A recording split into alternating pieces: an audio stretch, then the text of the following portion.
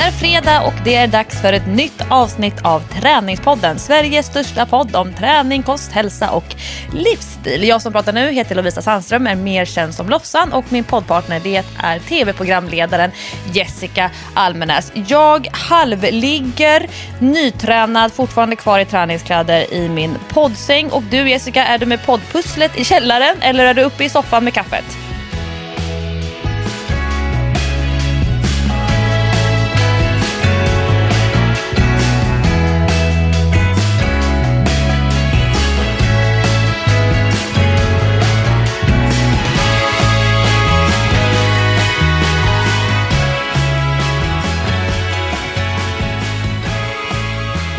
Jag gäspade precis jättemycket. Jag är så trött. Inte nytränad. Nej, jag är inte nytränad. Alltså, jag försökte ju förut att göra mina runstreaks på morgonen när jag skulle lämna Sam på förskolan eller så. Men nu på sistone, jag har inte pallat det alltså. Jag är så trött på morgnarna. Alltså, egentligen hela förmiddagarna är jag otroligt trött.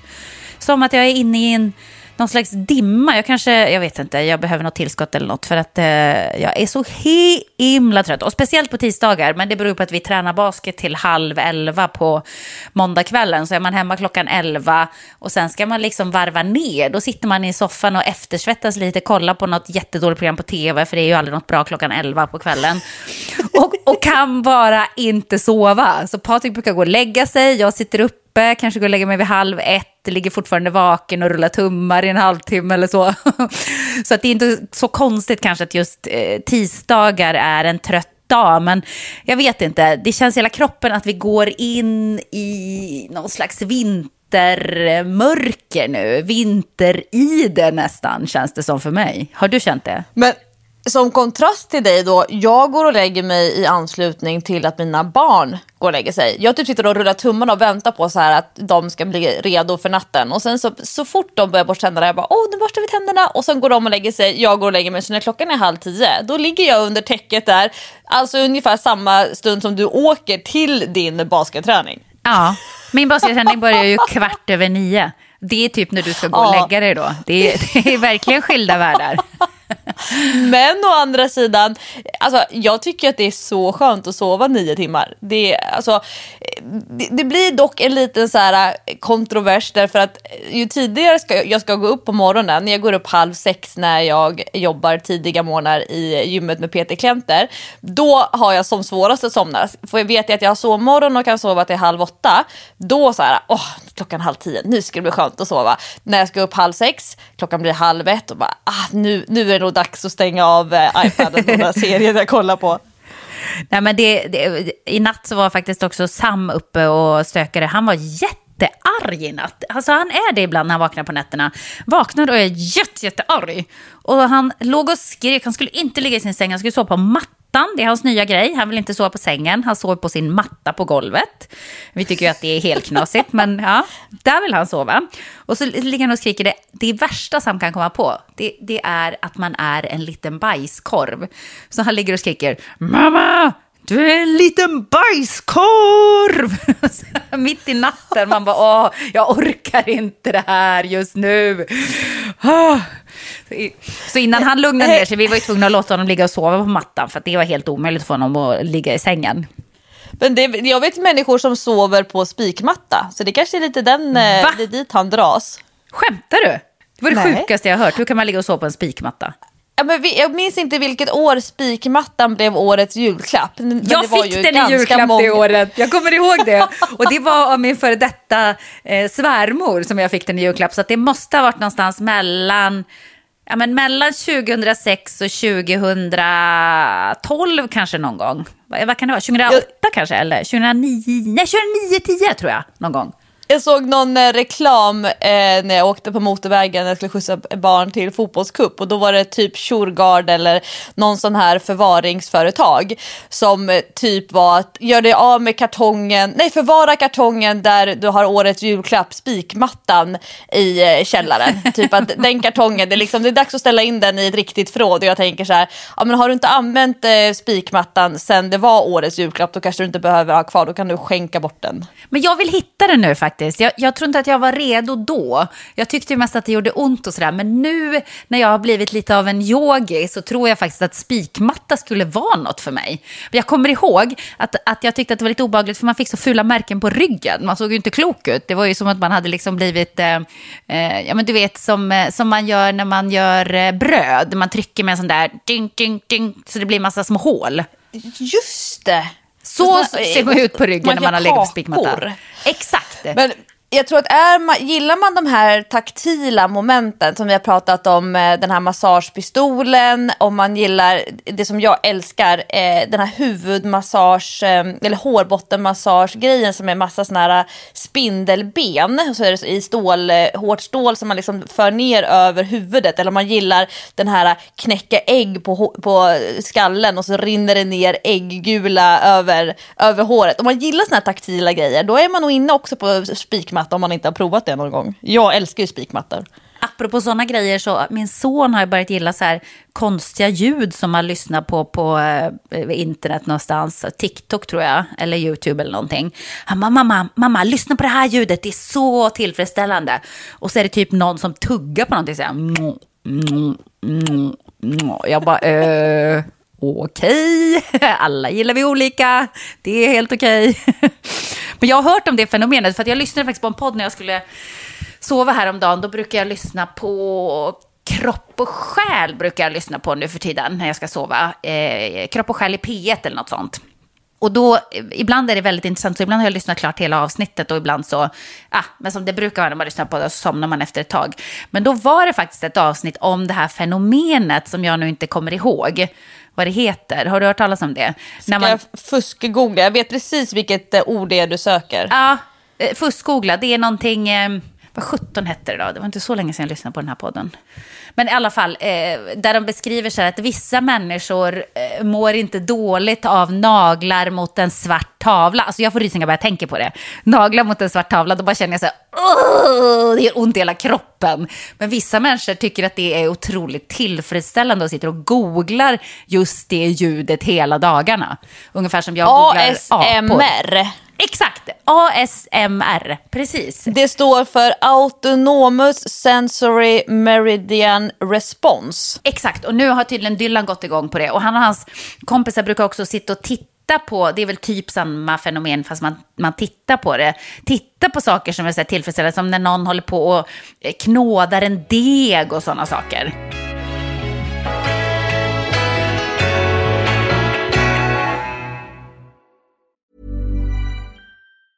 Hey, it's Ryan Reynolds, and I'm here with Keith, co-star of my upcoming film, If, only in theaters May 17th. Do you want to tell people the big news? All right, I'll do it. Sign up now and you'll get unlimited for $15 a month and 6 months of Paramount Plus Essential Plan on us. MintMobile.com/switch. Upfront payment of $45 equivalent to $15 per month. Unlimited over 40 gigabytes per month. Face lower speeds. Videos at 480p. Active Mint customers by 531.24 get 6 months of Paramount Plus Essential Plan. Auto renews after 6 months. Offer ends May 31st, 2024. Separate Paramount Plus registration required. Terms and conditions apply if rated PG. Millions of people have lost weight with personalized plans from Noom. Like Evan, who can't stand salads and still lost 50 pounds. Salads generally for most people are the easy button, right? For me, that wasn't an option. I never really was a salad guy. That's just not who I am. But Noom worked for me. Get your personalized plan today at Noom.com. Real Noom user compensated to provide their story. In 4 weeks, the typical Noom user can expect to lose 1 to 2 pounds per week. Individual results may vary. Men du, apropå dig, hur är det med din hälsa? Du har ju kämpat nu här länge. I veckor tänkte jag säga, men i månader börjar det bli nu. Ja, första veckan i augusti. Ja, det är inte klokt alltså. Nu är vi snart inne i november. Ja, jag har ju gett mig själv oktober ut som en sån här liksom, där ska det ske någon form av så här brytdatum i mentalt. Men idag är det tisdag när vi spelar in podd och den här veckan är faktiskt den första veckan som jag har bestämt att jag ska börja ta i träningen. Alltså börja pressa på lite grann, ta i mer med musklerna, spänna hela kroppen. Och jag har så här, höll på liksom så här, men vad rimlig träningsdos, hur många träningspass i veckan. Jag håller kvar mig. Jag var på väg och så här, men jag kanske ska öka från 3 styrkepass till 4. Så bara, nej, 3 ska jag ligga kvar på. Men det är ganska få övningar i mina pass just nu, vilket är skönt. Jag slår inte på alla kranar samtidigt. Så till exempel, om jag nu när jag börjar ta i mer, då är det också tyngre övningar, färre repetitioner. Och då gör jag inte superset. Alltså att 2 övningar slås ihop på raken med väldigt lite vila mellan. För jag tänker att kör jag tyngre, då ska jag vila mer. Och det känns faktiskt hyfsat okej efter det här första passet.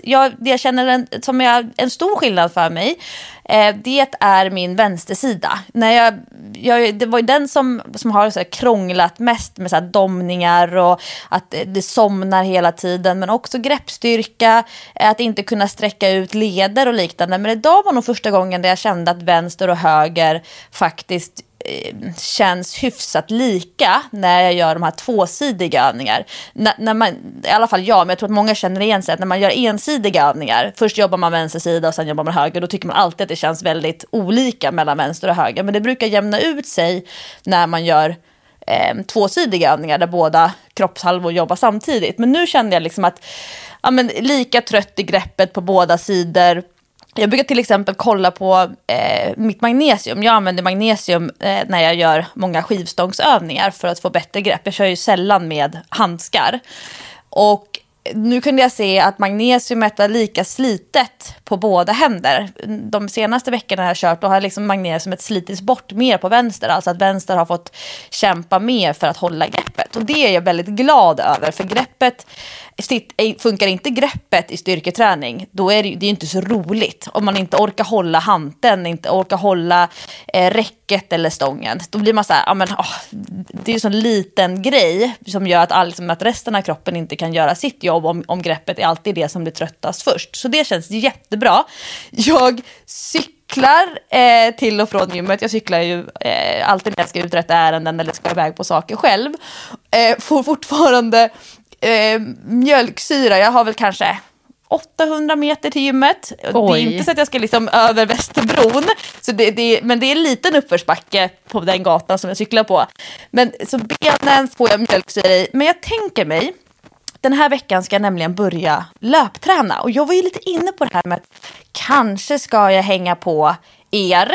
Det är väldigt många träningspodden-lyssnare och du som kör runstreak. Så tänkte jag, men jag tror att jag kommer landa i, fortfarande inspirerad av dig Jessica, Almenäs intervaller. Ja, kul. Först så tänkte jag att jag skulle köra på löpbandet för att kunna lätt utvärdera känslan och kunna liksom se tempot och sen så justera tempot, göra små höjningar och känna in. Men samtidigt så njuter jag så mycket av uteträning just nu, så jag tror att det kommer bli Almenäs intervaller fast i elljusspår. Och då blir det nog imorgon som jag ska testa på lite grann. Men lång promenad innan, eller lång, men för att vara uppvärmning för löppass. Och sen 1 minut springa, 1 minut gå. 1 minut springa, 1 minut gå. Men inte pressa på så att det blir det här snurpet i luftrören eller att det liksom kommer en backe. Ja, då drar jag ner tempot så att jag liksom bara får känna lite grann på löpningen. Så där befinner jag mig träningsmässigt. Förra veckan så smsade jag dig Jessica, jag glömde bort. Ja. Du är min medicinska så här, älskar att berätta medicinska saker för dig, för du tycker också jag är sånt är väldigt spännande. Ja, det är väldigt, väldigt kul. Jag blev väldigt fascinerad av det som du skickade till mig, även om det kanske inte märktes i svaret, men jag diskuterade det med Patrik sen. Men berätta själv. Nej, men jag var på vårdcentralen och gjorde min första hjärninjektion förra veckan. Och jag har aldrig gjort det förut, visste inte hur det skulle gå till. Men om jag ska beskriva det så är det som exakt så som en vattenflaska ser ut som man har ett vätskebälte bak på ryggen. Alltså den är som en kub fast tillplattad. En sån, och det var brunt. För mig tänker jag direkt så här, det ser ut som blodsaft fast det hänger på en droppställning. Och sen så var en infart i armvecket och så fick jag ligga där och prata med sköterskan som var jättegullig tjej och vi pratade massa om träning. Och hon berättade att hon hade en 2-åring och en 4-åring. Och hon sa att jobba heltid som sjuksköterska och ha de här småbarnen. Jag vet inte hur jag ska få ihop det här med pendlingstid och liknande. Och jag kunde säga så här, snart börjar barnen i skolan, då blir det annat. Och de kommer hålla på med sina aktiviteter och då kan du springa under tiden och så här. Så vi hade ett så väldigt bra utbyte av varandra. Men så ska jag komma tillbaka om en månad och lämna då nya prover där de ska kolla HB-värden, de ska kolla magnesium, järndepåer och då ska de göra den här stora scanningen igen med alla mina värden som var ganska så erbarmliga när jag var i början på september och lämnade prover. Men då ska jag också göra ett 3:e antikroppsprov för covid-19. Och det var det här, Jessica, som du gick igång på allra mest. Ja, för att jag blev lite förvånad över det som du skrev. Och jag började också fundera på mig själv, såklart direkt. Började jag ju tänka på mig själv. Nej, men jag älskar den kopplingen.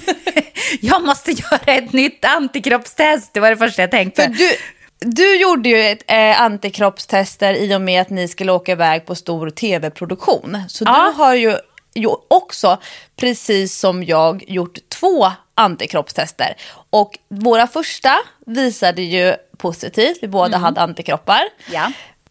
Ditt andra test som du gjorde i slutet på sommaren, eller andra halvan av sommaren, det var positivt. Ja. Och mitt andra antikroppstest som jag gjorde nu under hösten, det hade sjunkit under det som har blivit utsett till gränsvärde. Och då blir så här, specifikationen eller vad man kallar det för, ej påvisade antikroppar. Och det var tydligen inte så många av oss som hade antikroppar där i maj när du och jag, Jessica, testade oss. Som de kanske hade hoppats. Mitt hade sjunkit under och det här tyckte de var spännande. Eftersom det då tydligen tar 4, 5, 6 månader och sen så kan det vara då under gränsvärdet. Så då vill de se vad händer då på en månad ytterligare. Sjunker det ännu mer? Så att nu vill de ha med mig för att titta på hur antikropparna förändras över 6 månader. Så nu har jag hamnat i ett sånt litet du har blivit en sammanhang. labbrotta. Vad roligt. Lite så. Jag har också frivilligt anmält mig till en studie, fast det här har verkligen ingenting med covid-19 att göra, men som handlar om att analysera muskelfibertyper.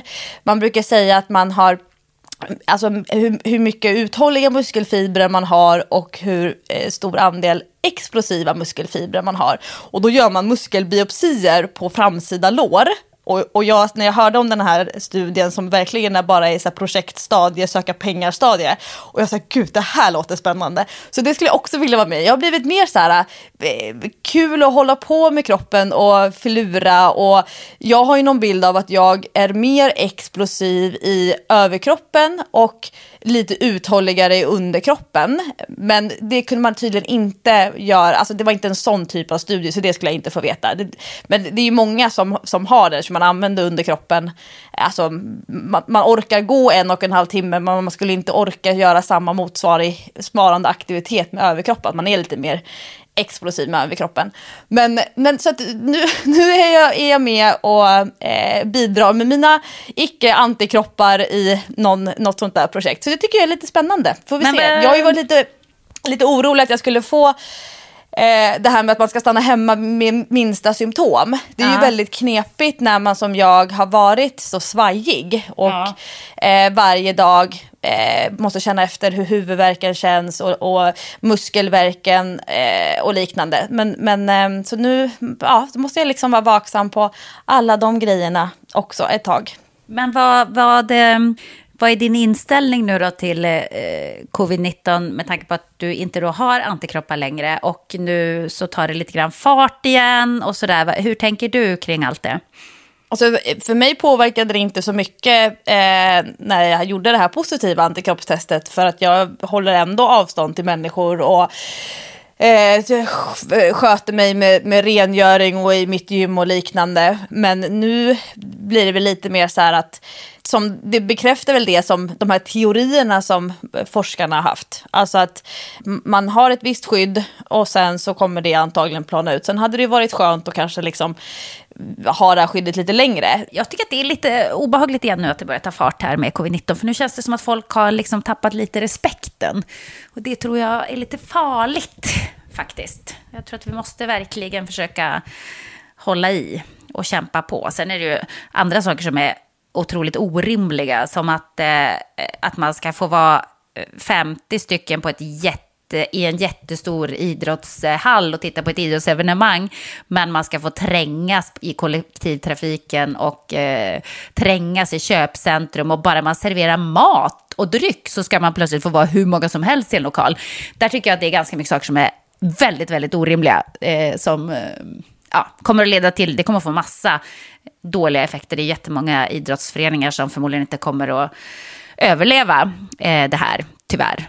Och det kommer ju att påverka folkhälsan många, många år framöver. Så att, ja, jag funderar väldigt mycket på corona just nu. Och vi pratar mycket om det hemma uppenbarligen, eftersom Patrik är ju i den situationen att han tränar ju Hammarby handboll och de får bara ha 50 personer på sina matcher just nu. Fast man utan problem skulle kunna sitta corona säkert i Eriksdalshallen betydligt fler.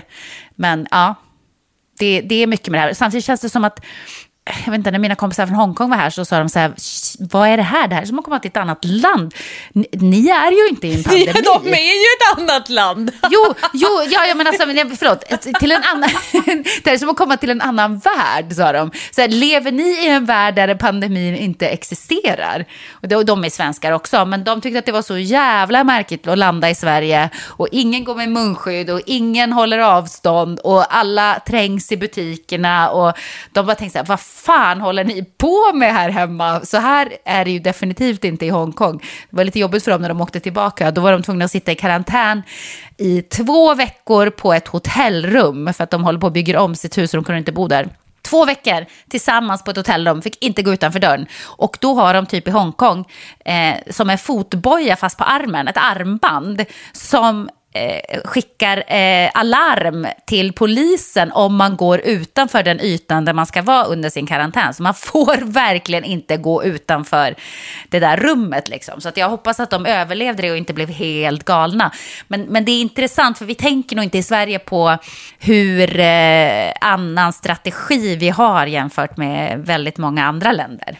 Men jag tänker på det med om man tittar på så här, hur Sverige överlag jobbar med alltså information och vilka kanaler man använder för att påverka människor, att man det här var så här typiskt svenskt, svenskar gillar att köa, det fanns ju i våras några så här roliga grejer som var så här, gud nu kan vi äntligen återgå till normal ordning, vilket var så här, att inte köa med 2 meter utan nu kan man köa med 5 meter, därför att vi tycker inte om att vara nära människor och liknande. Men jag tänker att många människor gör nog sitt bästa och liksom försöker bidra på sitt sätt. Men att man alltid behöver kompromissa mot saker som är så här, ja men det här måste göras, det här bör göras, det här kan jag avstå ifrån. När jag var på gymmet nu på morgonen innan vi började podda, då, eftersom jag bara har 3 övningar och lång vila mellan övningarna, så kan jag liksom titta mycket på hur människor runt omkring i gymmet beter sig. Och en person som körde knäböj kanske 30 minuter, så att han hade liksom parkerat sig i knäböjställningen och använde alla viktplattor som typ fanns och gick och längde på. Och sen så när han är klar så hänger han tillbaka viktplattorna och så går han därifrån. Och har då inte torkat av någonting efter sig. Har stått och vilat med händerna mot väggen. Alltså man tänker så här, men alla handavtryck som har blivit av honom på viktplattor, på skivstång, på racket, på väggen, på golvet, överallt. Hade man haft så här grön målarfärg på handen och liksom sett alla avtrycken. Och då är det så här, ja men okej, han kanske kompromissar med massa andra grejer eller anpassar sig med massa andra grejer, men typ där missade. Och då är det ändå så här utrop, ja men typ en gång i kvarten i så här högtalarna. Kom ihåg att tvätta händerna innan, under och efter träningspasset och torka av alla grejer och liknande. Så att det där är ju knepigt. Man har ingen aning om vad han jobbar med och hur alla åtgärder han måste ta i sitt arbetsliv och liknande. Så kanske det liksom inte räcker hela vägen fram i träningsmiljö. Men det bekräftar ju mig så ännu mer att jag måste göra rent alla grejer innan jag börjar träna och välja att träna utomhus i så stor utsträckning som det går. Och det är roligt med utomhusträning nu när vi närmar oss november, får vi ändå säga. För det är en sak att i april, maj, juni, juli, augusti tycker att det är nice att träna ute. Några har ju liksom fortsatt med sin uteträning, köpt hem en kettlebell, gummiband, byggt upp inte det stora hemmagymmet, men ändå liksom att det finns en låda där det finns hemmaträningsredskap. Ett par lättare hantlar och liknande.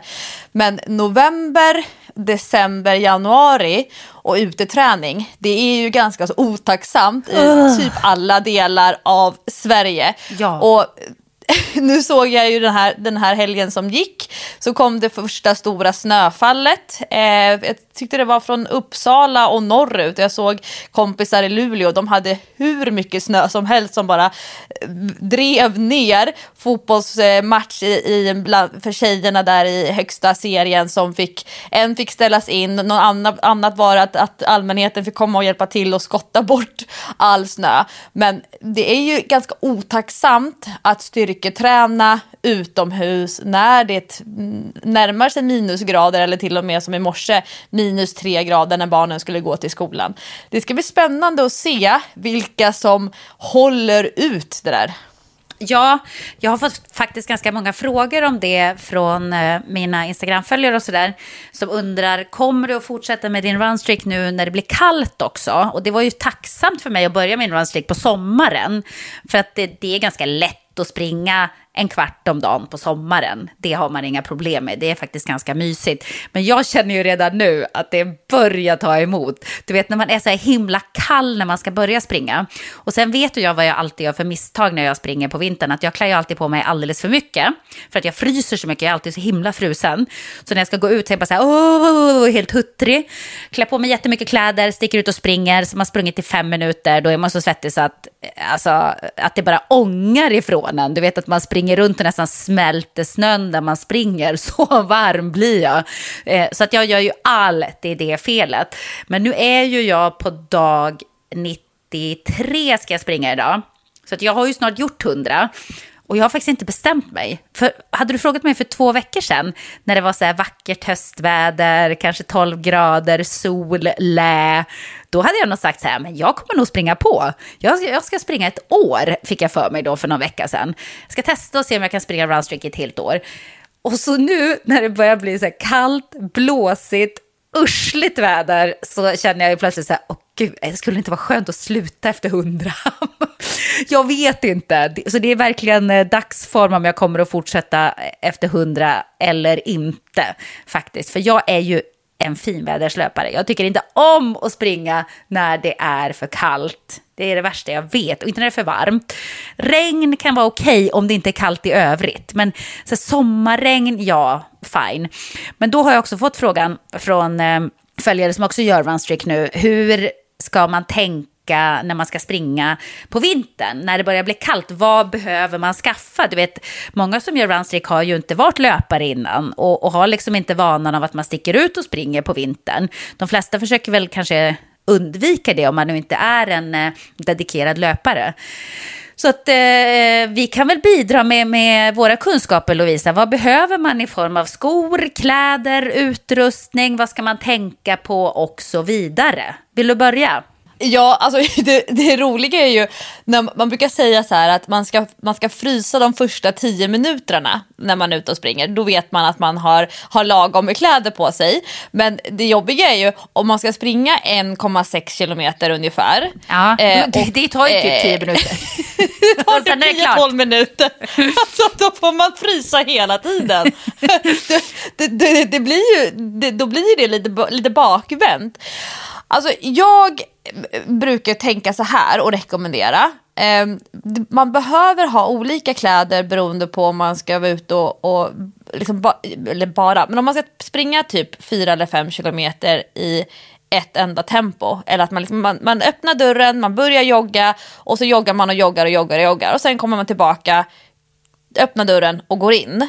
Det är en viss typ av outfit jämfört med till exempel ett väldigt kul pass som jag gillar, 4x4 minuter. Det kallas väl ofta för så här norska Björgenintervall. Sen går ju de att göra olika intensitet, men man brukar ju säga att man ska bli så himla trött att man faktiskt måste vila 4 minuter. Ja. Men att stå stilla eller liksom gå framåt om man har en gåvila lika länge som man har sprungit, då kommer man bli rätt kall.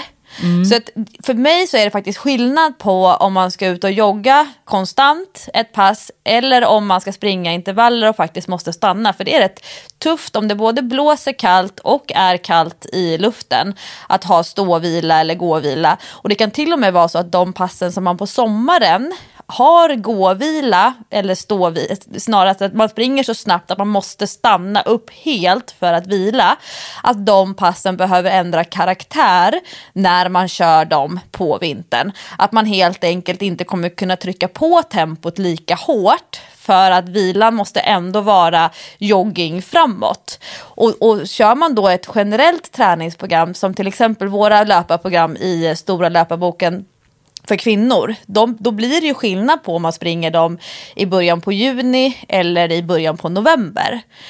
Så där kan man behöva klura lite grann. Det är därför jag tycker det är så kul att springa intervaller på löpan till exempel. Att jogga länge på löpan, det är ju inte min grej.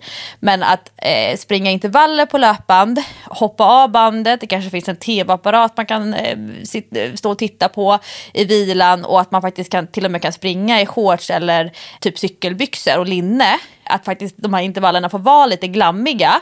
Och sen när nu ska jag jogga mitt distanspass som då kan, från 5 kilometer uppåt, att de kan vara utomhus och i allra bästa fall försöka haffa en stund där man vet att det är sol eller åtminstone dagsljus. För att ljuset gör ju också skillnad. Det är också såna här grejer som man behöver tänka på jämfört med vår- och sommarlöpning. Alltså att man har fler timmar på sig att faktiskt springa i dagsljus. Och jag brukar rekommendera att vara ute så mycket som det går i dagsljus, vilket är jättesvårt om man säger men det är just 5-6 timmar. Okej, när ska jag hinna klämma in den löpningen om jag dessutom jobbar och har barnen och deras aktiviteter? Men det är därför jag tycker transportlöpning är så bra, för då kan man ofta få det just när det är några timmar när det är dagsljus. Så det brukar jag lägga in som en parameter för när man ska välja kläder. Jag själv gillar inte i första hand att ha underställ och sen vanliga löpartights utanpå. Jag tycker att det blir lite för mycket tryck runt knäna. Jag kan tycka att det blir lite för mycket så här kompressionskänsla. Och om underställen dessutom korvar sig lite grann i knävecket, eller att det blir för mycket tyg nere vid fotleden, då kan jag bli så här lite så här som din son där, unsatisfying, att det kan störa mig lite grann. Och då gillar jag nog snarare att faktiskt springa i längdskidåkningstights som ofta är fodrade, så att det kan vara lite flisad insida, och sen att det är vindskydd, alltså vindpåbyggnad på framsida lår och ibland också på rumpan, för det är ju där många tjejer blir väldigt kalla, alltså där man har lite mera fluff på kroppen. Så mitt andra tips eller parameter, det är att fundera över, ska jag ha dubbla lager på underkroppen eller ska jag ha ett par liksom flisade tights dessutom med extra vind på överkroppen. Där kan jag ha underställ, fleecetröja, vindjacka. Jag kan till och med ha en tunn dunjacka under vindjackan. Då älskar jag att liksom ha lager på lager på lager, men inte lika förtjust i det på underkroppen. Hur tänker du kring löpartights när det är kallt? Kör du underställ eller kör du tjockare tights bara? Nej, men jag håller verkligen med dig. Jag tycker inte heller om när det känns för klumpigt kring benen, utan det stör mig jättemycket. Så att jag har ju ganska många par lite så här fodrade tights, precis som du pratar om, som man kan ha både för skidåkning och vinterlöpning. Och de flesta märken har ju sådana tights. Jag har flera olika märken faktiskt. Och det är rätt skönt. De är liksom lite sådär, nästan flisfodrade inuti. Det tycker jag är väldigt trevligt. Men jag har ett problem när jag springer ute på vintern, även när jag har sådana tights. Det är att för ofta kör jag med långa strumpor, så vaderna är fine. Jag har långa kompressionsstrumpor under tightsen. Så det går bra på vaderna. Då får du inget glapp där nere. Exakt, för det glappet där vid ankeln, det är ju vidrigt. Alltså bli kall om ankeln. Speciellt jag som har problem med hälsenorna. Nej, men då kan jag ju lika bara gärna checka in på Karolinska en vecka efter det. Alltså, för då kan ju inte jag gå. Alltså. Det är helt hopplöst, det är det värsta jag vet. Det är vidrigt, frysa om ankeln. Så att alltid långa strumpor. Fodrade tights, men ibland så fryser jag faktiskt jättemycket på låren när jag springer ute. Och det tycker jag inte är så kul. Så att om det är lite blåsigt och sådär, så har jag ett par, vad ska man kalla det? Men nästan så här tunna vindbyxor som jag kan dra på mig ovanpå. Inte sådär tjocka som barn har, utan väldigt, väldigt tunna. Det är också träningsbyxor, så det kan man också hitta i vilken träningsbutik som helst, som jag drar på ovanpå tightsen. Och då får man inte den där klumpiga känslan som kan bli med underställ. Men jag har också hittat tights som har ett litet vindskydd bara på låret. Har du sett sådana tights någon gång? Fodrade tights, och så är det som ett litet lager. Ruta. Ja, men vindlager på låren. Nästan som att det är ett löst lager. Alltså, det är svårt att förklara. Men ni fattar vad det är när ni ser det. Som en liten vindskydd på låren helt enkelt. Och det tycker jag funkar ganska bra. För att frysa om låren är inte heller så himla mysigt. Men sen är jag precis som du. På överkroppen pälsar jag på mig. Alltså då är det ju dubbla underställ och något mellanlager. Sen springer jag ganska ofta, nu på hösten springer jag ofta i en tjock fleecetröja. De flesta skulle säkert inte tycka att det var så härligt, för det blir ju väldigt varmt. Men jag hatar att frysa de där första 10 minuterna. Det är nästan så jag hellre tar att jag blir för varm sen. Då kan man ju faktiskt plocka av sig ett lager om det skulle vara så. Det allra viktigaste... Jag också springa i fleece. Du gör också det? Ja, men bra. Ja. Då är vi 2. En fluffig fleecetröja. För att de flesta jag ser som är ute och springer här i Bromma-trakten, de springer verkligen i såna här tajta löparkläder även på vintern. Och jag bara tänkte så här, nej, fy vad kallt. Usch, mardröm. Men jag vet inte om det är något att... jag springer inte så fort att det gör mig någonting om vinden stoppar upp mig lite grann på grund av att jag har en fluffig fleecetröja. Det spelar inte mig någon roll. Men för en del kanske det är viktigt. Ungefär som hajdräkten som de hade när de simmade förut. Så här, luftmotståndet. Det kanske är viktigt om man ska springa lite fortare. Men det allra viktigaste som jag börjar med redan i början av september skulle jag säga, det är att täcka öronen. Måste täcka öronen. Alltså jag blir så kall och får så ont i öronen när jag springer ute. Så fort det börjar bli lite kyliga vindar. Så att jag måste ha mössa. Tunn mössa brukar jag ha. Kari tror har jättebra tunna löparmössor som också funkar för skidåkning. Som håller en varm, men man blir inte så där svettig som man kan bli om man har en stor yllemössa.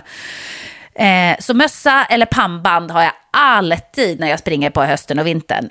Och vantar, men det är samma där. Man ska inte ha för tjocka vantar, för att man kommer att bli jättevarm om händerna.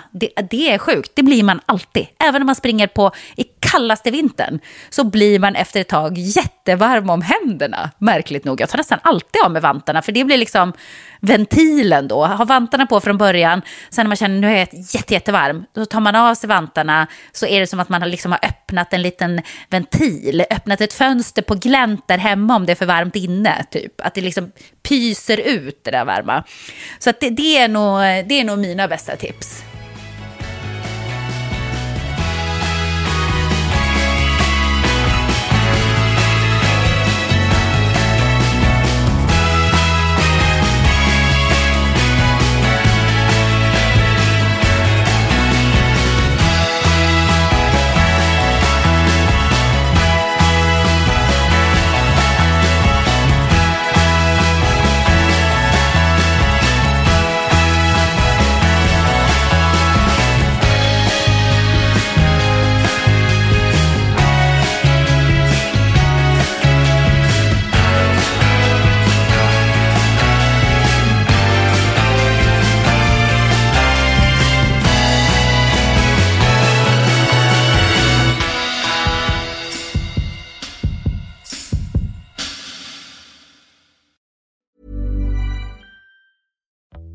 Life is full of what-ifs. Some awesome, like what if AI could fold your laundry? And some, well, less awesome, like what if you have unexpected medical costs? United Healthcare can help get you covered with Health Protector Guard fixed indemnity insurance plans. They supplement your primary plan to help you manage out-of-pocket costs. No deductibles, no enrollment periods, and especially no more what-ifs. Visit uh1.com to find the Health Protector Guard plan for you. Hey, it's Ryan Reynolds, and I'm here with Keith, co-star of my upcoming film, If, only in theaters May 17th. Do you want to tell people the big news? All right, I'll do it. Sign up now and you'll get unlimited for $15 a month and 6 months of Paramount Plus Essential Plan on us. MintMobile.com/switch. Upfront payment of $45 equivalent to $15 per month. Unlimited over 40 gigabytes per month. Face lower speeds. Videos at 480p. Active Mint customers by 531.24 get 6 months of Paramount Plus Essential Plan. Auto renews after 6 months. Offer ends May 31st, 2024. Separate Paramount Plus registration required. Terms and conditions apply if rated PG. När jag var yngre så fick jag någonting som kallas för öronkatarr. Vad är det är jättemärkligt. Men det, typ kombinationen av att det blåser på öronen och sen får man vatten. Och det är tydligen ganska vanligt för vissa simmare. Särskilt om man simmar utomhus. Jag kan tänka mig de som håller på med, kanske fortfarande håller på med swimrun. Jag har sett några stycken som faktiskt kör med våtdräkt och liknande nu. Men kanotister, men det kommer just sidvind och sen vatten på öronen och sen så blir det typ någon form av irritation. Och känslan är som att det svider i öronen, fast svidet ligger snarare i hjärnan. Så det gör inte ont, men det är som ett sus som blir i öronen. Och då fick jag lära mig just att täppa till så att man hör ju betydligt sämre, för att det är jag har ofta dubbelvikt och sen så ligger det som ett tryck. Men för att skydda öronen. Men jag tänkte, Jessica, när det handlar om skor, har du, jag minns inte från förra året när vi pratade om vinterträning, både löpning eller styrketräning. Har du särskilda skor för vinterlöpning? Ja, Lovisa, du vet vem du frågar. Du frågar alltså personen som har över 100 par löparskor. Så att ja, visst har jag vinterlöparskor i min garderob. Det har jag definitivt. Jag har faktiskt lite olika varianter. Jag har sådana med riktiga dubbar. Alltså som man kan springa med när det är väldigt isigt. För att det värsta som finns... Ja, spikdubbar. Det värsta som finns, det är när man är ute och springer och inte vågar ta ut steget ordentligt för att man halkar. Jag tycker att det är så himla obehagligt. Plus att man får ont. För att när man springer så springer man ju inte sitt vanliga löpsteg. Och det är ju inte bra alls. Då kommer man garanterat att få ont någonstans. Så att de drar jag på mig när det är isigt. Men sen har jag ett par jättebra skor som jag nu använder till precis allt. Golfbanan, promenader i skogen, löpning när det är blött ute. Jag kommer använda dem när det blir snö ute. Och det är ett par Mizuno terrängskor skulle jag säga att det är mer. Det är inte uttalat vinterlöparskor utan terrängskor mer, men de har Gore-Tex så att man blir inte blöt. För det är ju också väldigt obehagligt att springa ute när det är blött eller slaskigt och sådär, och man känner att det bara klofsar om fötterna efter man har sprungit i 5 minuter, så bara klofs. Det är inte kul, varken psykiskt eller fysiskt är det speciellt roligt. Så de håller fötterna torra, och så är det som en så här räfflad sula under som också funkar på alla underlag, även om man springer i skogen och det är lite lerigt och kan vara lite halkigt så, eller om man springer i snö, eller om man springer i blött klaffs eller vad 17 det kan vara. Så det är de skorna som jag använder absolut mest för tillfället. Hur tänker du? Har du utpräglade vinteröppningsskor? Jag kan bara säga det, jag tycker i alla fall att ska man springa hela vintern och planera att göra sin runstreak hela vintern och sådär, då tycker jag att man ska skaffa sig ett par skor som man inte halkar i framförallt. Inte halkar i och inte blir blöt i, för att det kommer du att tacka dig själv för sen. Att man kan unna sig det. Ja, men jag tycker man ska unna sig det. Om man har bestämt sig för att nu ska jag göra den här grejen, jag ska springa på här varje dag även över vintern, då är det absolut det första jag skulle unna mig. För att allt annat, så här, vintertights, bla bla bla, i värsta fall kan man dra på sig dubbla tights eller ha ett underställ eller vad som helst. Men just skorna tycker jag är faktiskt jätteviktiga, att man har bra skor för dåligt väder.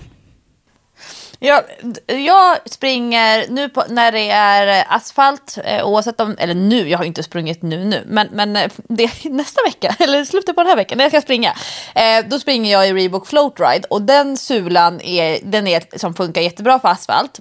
Är det blöt asfalt så är det liksom inga problem. Men jag kommer ihåg förra vintern, då hade jag inte, jag var nästan lite besviken för att jag inte ett enda pass hade nytta av de här styva vinterlöparskorna. För jag kan tycka att det är lite kul att få ta fram dem. Ja, inte jag heller, det var ju ingen snö förra året. Jag tog inte heller fram dem en enda gång. Snö eller is. Nej. Och fördelen med en sån typ av sko, det är eftersom den kanske då i vissa områden av Sverige används betydligt mer sällan, så slits den ju inte. Så jag har ju haft vinterlöparskor i ett och samma par i 4-5 år, och de ser ju fortfarande nya ut. Alltså det är inte som de här asfaltslöparskorna som man verkligen typ springer sönder. Nej. Och jag hoppas nästan att jag ska få ta fram de här spikskorna, och som du säger, det blir lite skillnad för mig i alla fall, när det är så här hårt packad snö och jag springer med dem, så fastnar man ju lite grann. Det blir lite så här som en liten tju-tju när man ska lämna foten från marken. När man sätter ner den så känns det som att man bara perfekta i nedslaget fotisättningen. Men sen när man ska ur så blir det lite styrkemoment och lite sådär att man måste driva på steget mer. En sån vinterlöparsko, eller generellt så är vinterlöparskor oftast styvare. Det är styvare sula, de är ju lite hårdare och vad ska man säga, men lite kantigare. Det är ju inte den här man tar på sig skon och bara, mina perfekta fluffskor som jag kan springa som en gasell på asfalt med. Nej, de är inte supersköna alltid, det är de ju inte.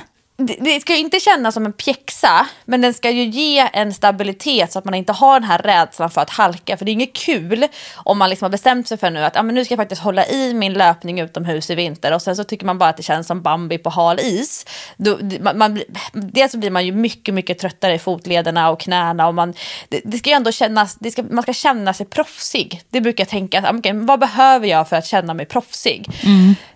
Men sen har jag vinterlöparskor som har det som du beskriver då, gummidubbar istället, som alltså är då mer gummidubbarna gör att skorna kommer upp lite grann från marken, så att det blir ändå luft emellan dubbarna och fotsulan, eller liksom undersulan på skon.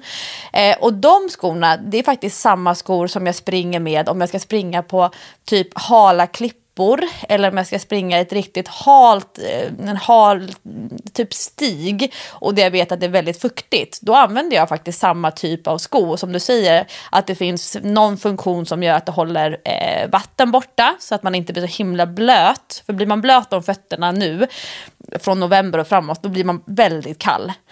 Men de skorna kommer jag nog ganska så snart faktiskt få plocka fram. För jag ser fram emot att springa i elljusspår och springa lite stig och känna liksom den här naturkänslan. Jag tror inte att jag kommer springa särskilt mycket i stadsmiljö den här vintern. Men ett tips, och det här har jag lärt mig den hårda vägen. Nu kan man ta fram anteckningar i mobilen och skriva upp. När man ska springa utomhus, precis som du pratar om att du har en hög strumpa. Jag springer i skidstrumporna. Och jag har skidstrumpor som går upp precis nedanför knät. Så att man alltid har liksom hela vägen ner. Alltså då pratar jag inte längdskidåkning utan slalomstrumporna. Och mina underställsbyxor som jag har när jag åker skidor. De är ofta bara går ner på halva vaden.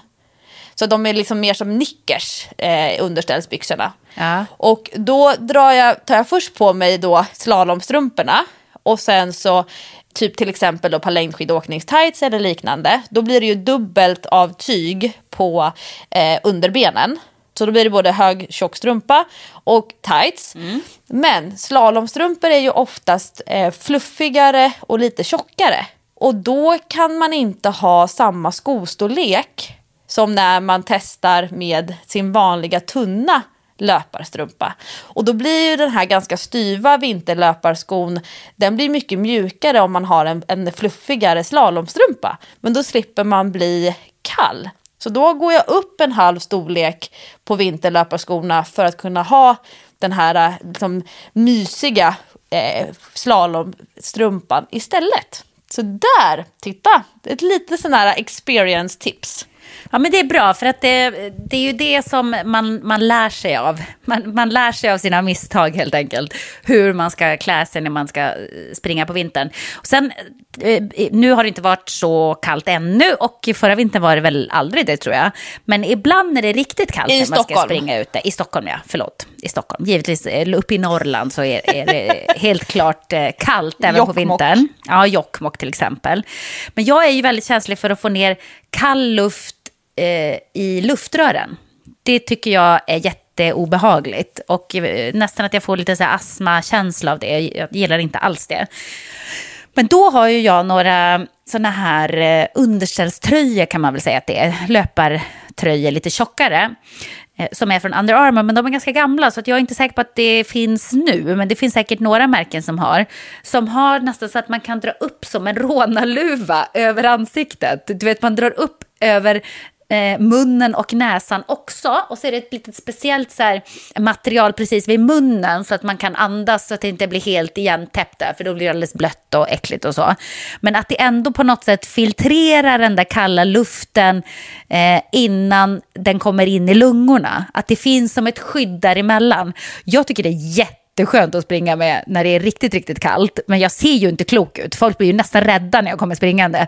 För att de vet ju inte så här, är det här en rånare eller vad är det för någonting? Som tur är så är mina såna här tröjor rosa. Och då ser man kanske inte lika farlig ut som om man hade kommit med en svart rånarluva, liksom helt svartklädd. Men man kommer i en glad rosa tröja och typ rosa tights och sådär. Så är det inte så himla många som brukar tycka att det är läskigt. Det är mer att de undrar så här, kolla sig runt. Var är filmkamerorna? Är det här någon slags filminspelning eller vad är det för något?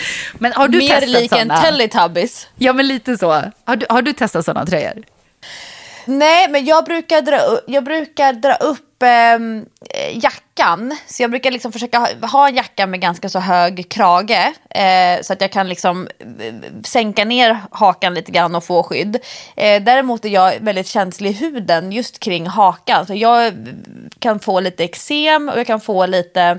Ja, men det blir som irriterat.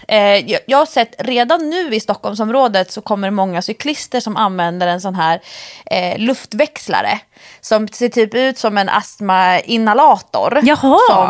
Som man sätter i munnen och så cyklar de med den i munnen, och det är en sån som då ska värma upp luften innan det kommer ner i luftrören. För det är ju sån här, när man har sprungit när det är riktigt kallt eller åkt längdskidor eller cykla, så kan man ju vara så här rosslig i luftrören. Jag kan vara det alltså 1,5 dygn. Särskilt om jag har kört lite så här tuffare löpning. Och dels så kan det ju låta lite obehagligt för andra, men sen är det ju inte så himla nice känsla i bröstkorgen. Och jag har aldrig själv testat en sån luftväxlare, men jag vet att många tycker att det är, alltså gillar det.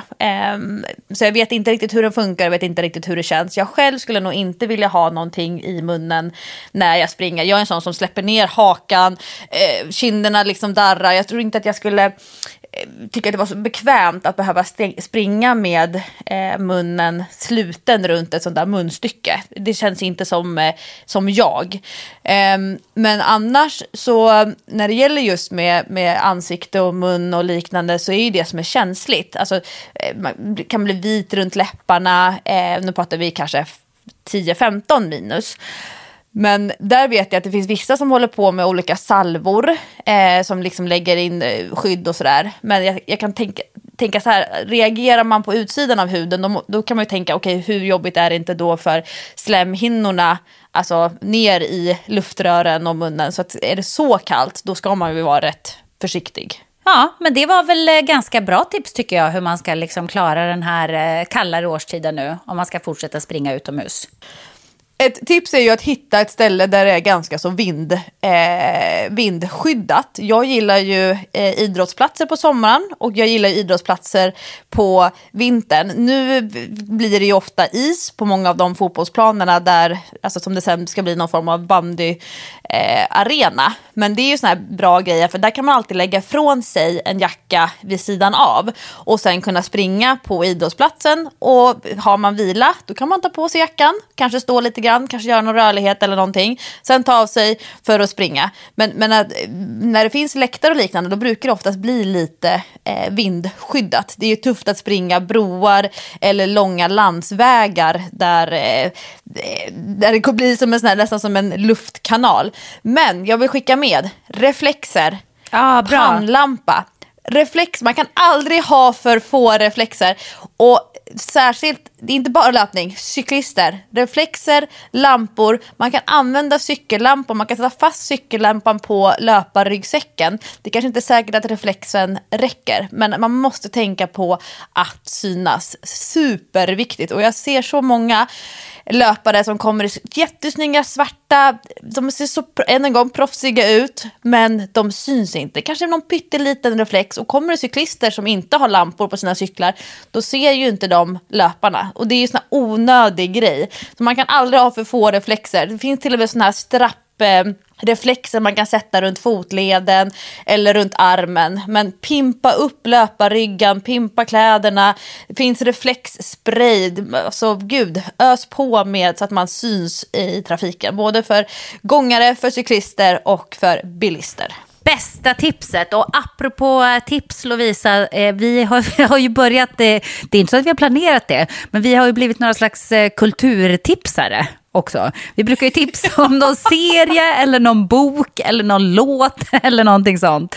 Och du hade något som du ville tipsa om idag. Ja, och jag blev så paff idag när jag pratade med en person som inte visste om att tv-serien Björnstad, som just nu streamas på HBO, att den är baserad på en bok. Och det tänkte jag så här, allmän knowledge, men det var det inte.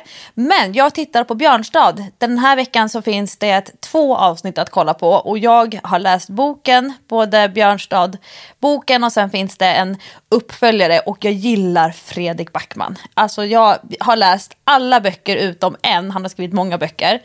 Och har längtat och till och med har verkligen sett fram emot den här filmatisering i serieform av Björnstad. Och jag ska till och med erkänna, det här är ju mitt så här idrottsföreningshjärta, lite blödig, lätt till känslan och så. Det kom lite tårar i avsnitt 2 för när det blir så mycket känslor kopplade till idrott och träning. Gillar Björnstad och jag gillar ju de här diskussionerna som kan bli runt omkring om genus, om identitet, om idrott och politik. Alltså jätteintressanta resonemang. Och jag tycker ju att för gymnasieelever och uppåt så är Björnstad ett jätterelevant diskussionsunderlag att faktiskt prata om tonåren. Att prata om att prestera i skolan, prestera i idrott, hur man är mot lagkamrater, omklädningsrumsjargong som ju är ibland alltså fasansfullt, men också vilka får vara med, på vilket sätt får de andra vara med, hur villkorar man vilka som får vara med i laget, och också vuxnas roll, hur ser man på barn- och ungdomsidrottande. Ja, alltså jättebra, jätteintressant. Sen är det väldigt stereotypt, men när man gör det stereotypt som till exempel i Björnstad, då går ju budskapet fram väldigt tydligt. Man behöver inte läsa och lyssna jättemycket mellan raderna. Och jag är så pepp på den, men jag vill se den tillsammans med min 15-åring. Precis som du säger, att just i den åldern så är nog den här serien superrelevant. Jag är jättepeppad på det. Vi ska göra det nu när han har lov, tänkte jag. Så kan vi sitta och kolla på de avsnitten som finns hittills. Ja, och mina barn får vänta ganska många år, men jag kommer plocka fram den när de kommer upp i slutet på högstadiet eller början på gymnasiet, för att det finns väldigt mycket som förälder som man kan prata om med sitt barn, och framförallt lyssna på hur barnen ser på saker och ting. Det är ju det som är intressant. Jag brukar tänka och säga det till de andra föräldrarna i mina barns idrottsverksamheter, att det är klart att det är kul att stå och titta vid sidan av när barnen spelar fotboll eller liknande, men att när jag åker bil med 4 stycken fotbollskillar och jag sitter och kör och lyssnar på vad de pratar om och hur de pratar med varandra i bilen till och från matcher, det är nästan det roligaste. Alltså att de tänker inte på att jag är i bilen, och de sitter och snickesnackar om saker och ting, och jag tänker, nu blir jag insläppt i deras värld. Jag sitter nästan och purrar lite grann som en katt liksom. Tycker det är väldigt mysigt. Ja, men jättekul. Jag återkommer när jag har sett den, om jag har några reflektioner. Det kommer jag ju garanterat att ha. Jag skulle också vilja, innan vi avslutar, ge ett litet tips till alla er där hemma som har barn, kanske framför allt, att nu när det är dags för höstlov, har jag dålig koll på om höstlovet är samma vecka för alla, är det i hela Sverige? Väldigt många har vecka 44 i alla fall. Jag tror nästan att alla har den veckan, för att det brukar ju vara höstlov vid Halloween, eller om det är veckan efter också kanske. Ja, i alla fall. Många har höstlov nu, och då gör Generation Pep en liten drive för att man ska röra på sig under lovet och inte bara sitta inne och spela tv-spel, som jag tror att i alla fall min 15-åring ser fram emot att göra. Där tror han fel. Han vet inte att han kommer ha begränsad speltid ännu. Snart vet han. Men Pep-kilometern heter det, och det är att man ska springa, gå, cykla eller hur man nu tar sig fram. Man ska aktivt ta sig fram 1 kilometer varje dag under lovet, under hela den veckan som lovet håller på. Och det kan man göra tillsammans med sina barn. Och 1 kilometer, det är ju ännu mindre än 1,6 som jag gör när jag gör runstreak. Det klarar även små barn. Till och med Sam tror jag klarar att kanske inte springa hela vägen, men han klarar garanterat att springa, gå och hoppa 1 kilometer utan problem. Så det uppmuntrar jag alla att hänga med på, och gärna att posta i sina sociala medier. Och vill man ha hashtag och sånt, så kan man kika in på Generation Peps Instagram-sida och kolla vad man ska tagga.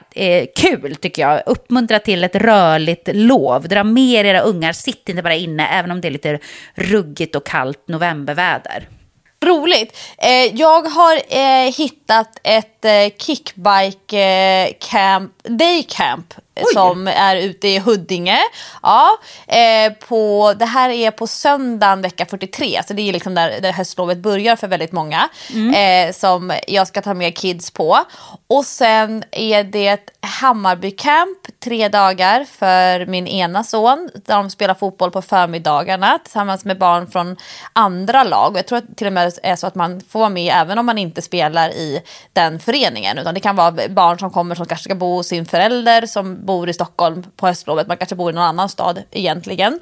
Och sen så ska vi till Göteborg, till din favoritstad i slutet på veckan. Jag och Sara Wiss, som ju du också känner, vi ska hålla träningsdag på Sankt Jörgen på lördag då, vecka 44. Och då tar Hans barnen till Action Park, som mina barn gillar jättemycket i Göteborg, som också är kickbike-ställe fast utomhus. Så, och det här som är i Huddinge nu i slutet på vecka 43, det är en inomhushall för kickbike och BMX-åkning framförallt. Så att vi embracear höstlovet och gör det till typ ett sportlov. Vad härligt. Jag tycker att alla ska göra det. Se till att aktivera det. Det finns jättemycket kul grejer man kan göra. Och även i den här coronasituationen så är det väldigt mycket utomhusaktiviteter. Och det är ju faktiskt viktigt att få frisk luft. Även fast det känns ruggigt och man helst vill sitta inne. Så dra igång. Vad har du för planer för höstlov annars, Jessica? Får vi fånga upp det? Ja, absolut. Nej, men jag har väl... vad har jag för planer ens? Jag ska gå på min systersons bröllop. Han är 20 år och ska gifta sig, minsann. Det blir spännande. Det är ett litet bröllop då med tanke på också coronaregler och sådär. Men det blir kul. Och sen så... Patrik jobbar faktiskt hela lovet med också höstlovsläger fast i handboll då, i Hammarby. Så att han är upptagen med det och jag ska väl försöka faktiskt gå på gymmet en hel del. Dylan är borta hos sin pappa i Norge. Så att jag har tänkt att jag ska hitta tillbaka till gymmet nu. För att jag känner att jag börjar få lite ont här och var i kroppen. Jag tränar ju ganska hårt nu med basketen och sådär. Och det sliter på. Och man märker det när man inte har styrketränat på ett tag att... nu har du slarvat lite. Nu är det dags att börja jobba upp ryggen här och bygga benen lite grann och sådär. Så det ska jag göra. Och sen så ska jag se till att Jack inte spelar mer än 3 timmar om dagen. Det blir nog kanske min största uppgift. Att vara spelvakt. Och peppkilometern, den ska vi köra varje dag. Vad mer innebär ska det jag att göra? du bara får sitta med telefonen då 3 timmar? Att det är leva som man lär konceptet? Ja, varför inte? Nu har jag tagit mig vatten över huvudet, men absolut. Bra idé, Lovisa. Nej, men, och sen så ska jag faktiskt också... jag ska leda Stadium Night Run nästa söndag. Och det är en sån här internlopp för Stadium-medarbetare. Det kommer bli jättekul faktiskt. Så det får vi höra mer om nästa vecka. Det här känner jag att vi behöver fånga upp. Ja, men vi ska ha första mötet imorgon, så då ska vi snacka igenom det. Så det ska jag berätta mer om. Det känns väldigt roligt och spännande. Så här, nattlopp, det är ju någonting som är väldigt kittlande med det. Och hur de nu ska genomföra det här loppet under rådande coronatid. Det är många som ställer in. Men det ska bli jättekul att höra mer om det faktiskt. Så det kommer jag att berätta om efter höstlovet. Härligt. Så då får vi avsluta veckans avsnitt av Träningspodden med att önska alla som har höstlov vecka 44 att det ska bli ett aktivt höstlov och leva som man lär. Ta med barnen på grejer där man använder kroppen och då, 1 kilometer... Peppkilometern. Och även kickbike. Kickbike är 1 kilometer. Bara man tar sig aktivt framåt i 1 kilometer. Simma. Gå in och simma i en simhall, kör 1 kilometer. Vad som helst, men det ska vara aktivt och man kan göra det tillsammans med sina barn. Så dra med ungarna på det, vet jag. Härligt. Stort tack för att ni lyssnar på Träningspodden varje vecka. Vi hörs igen om prick en vecka, nästa fredag. Det gör vi. Puss och kram på er. Hej då!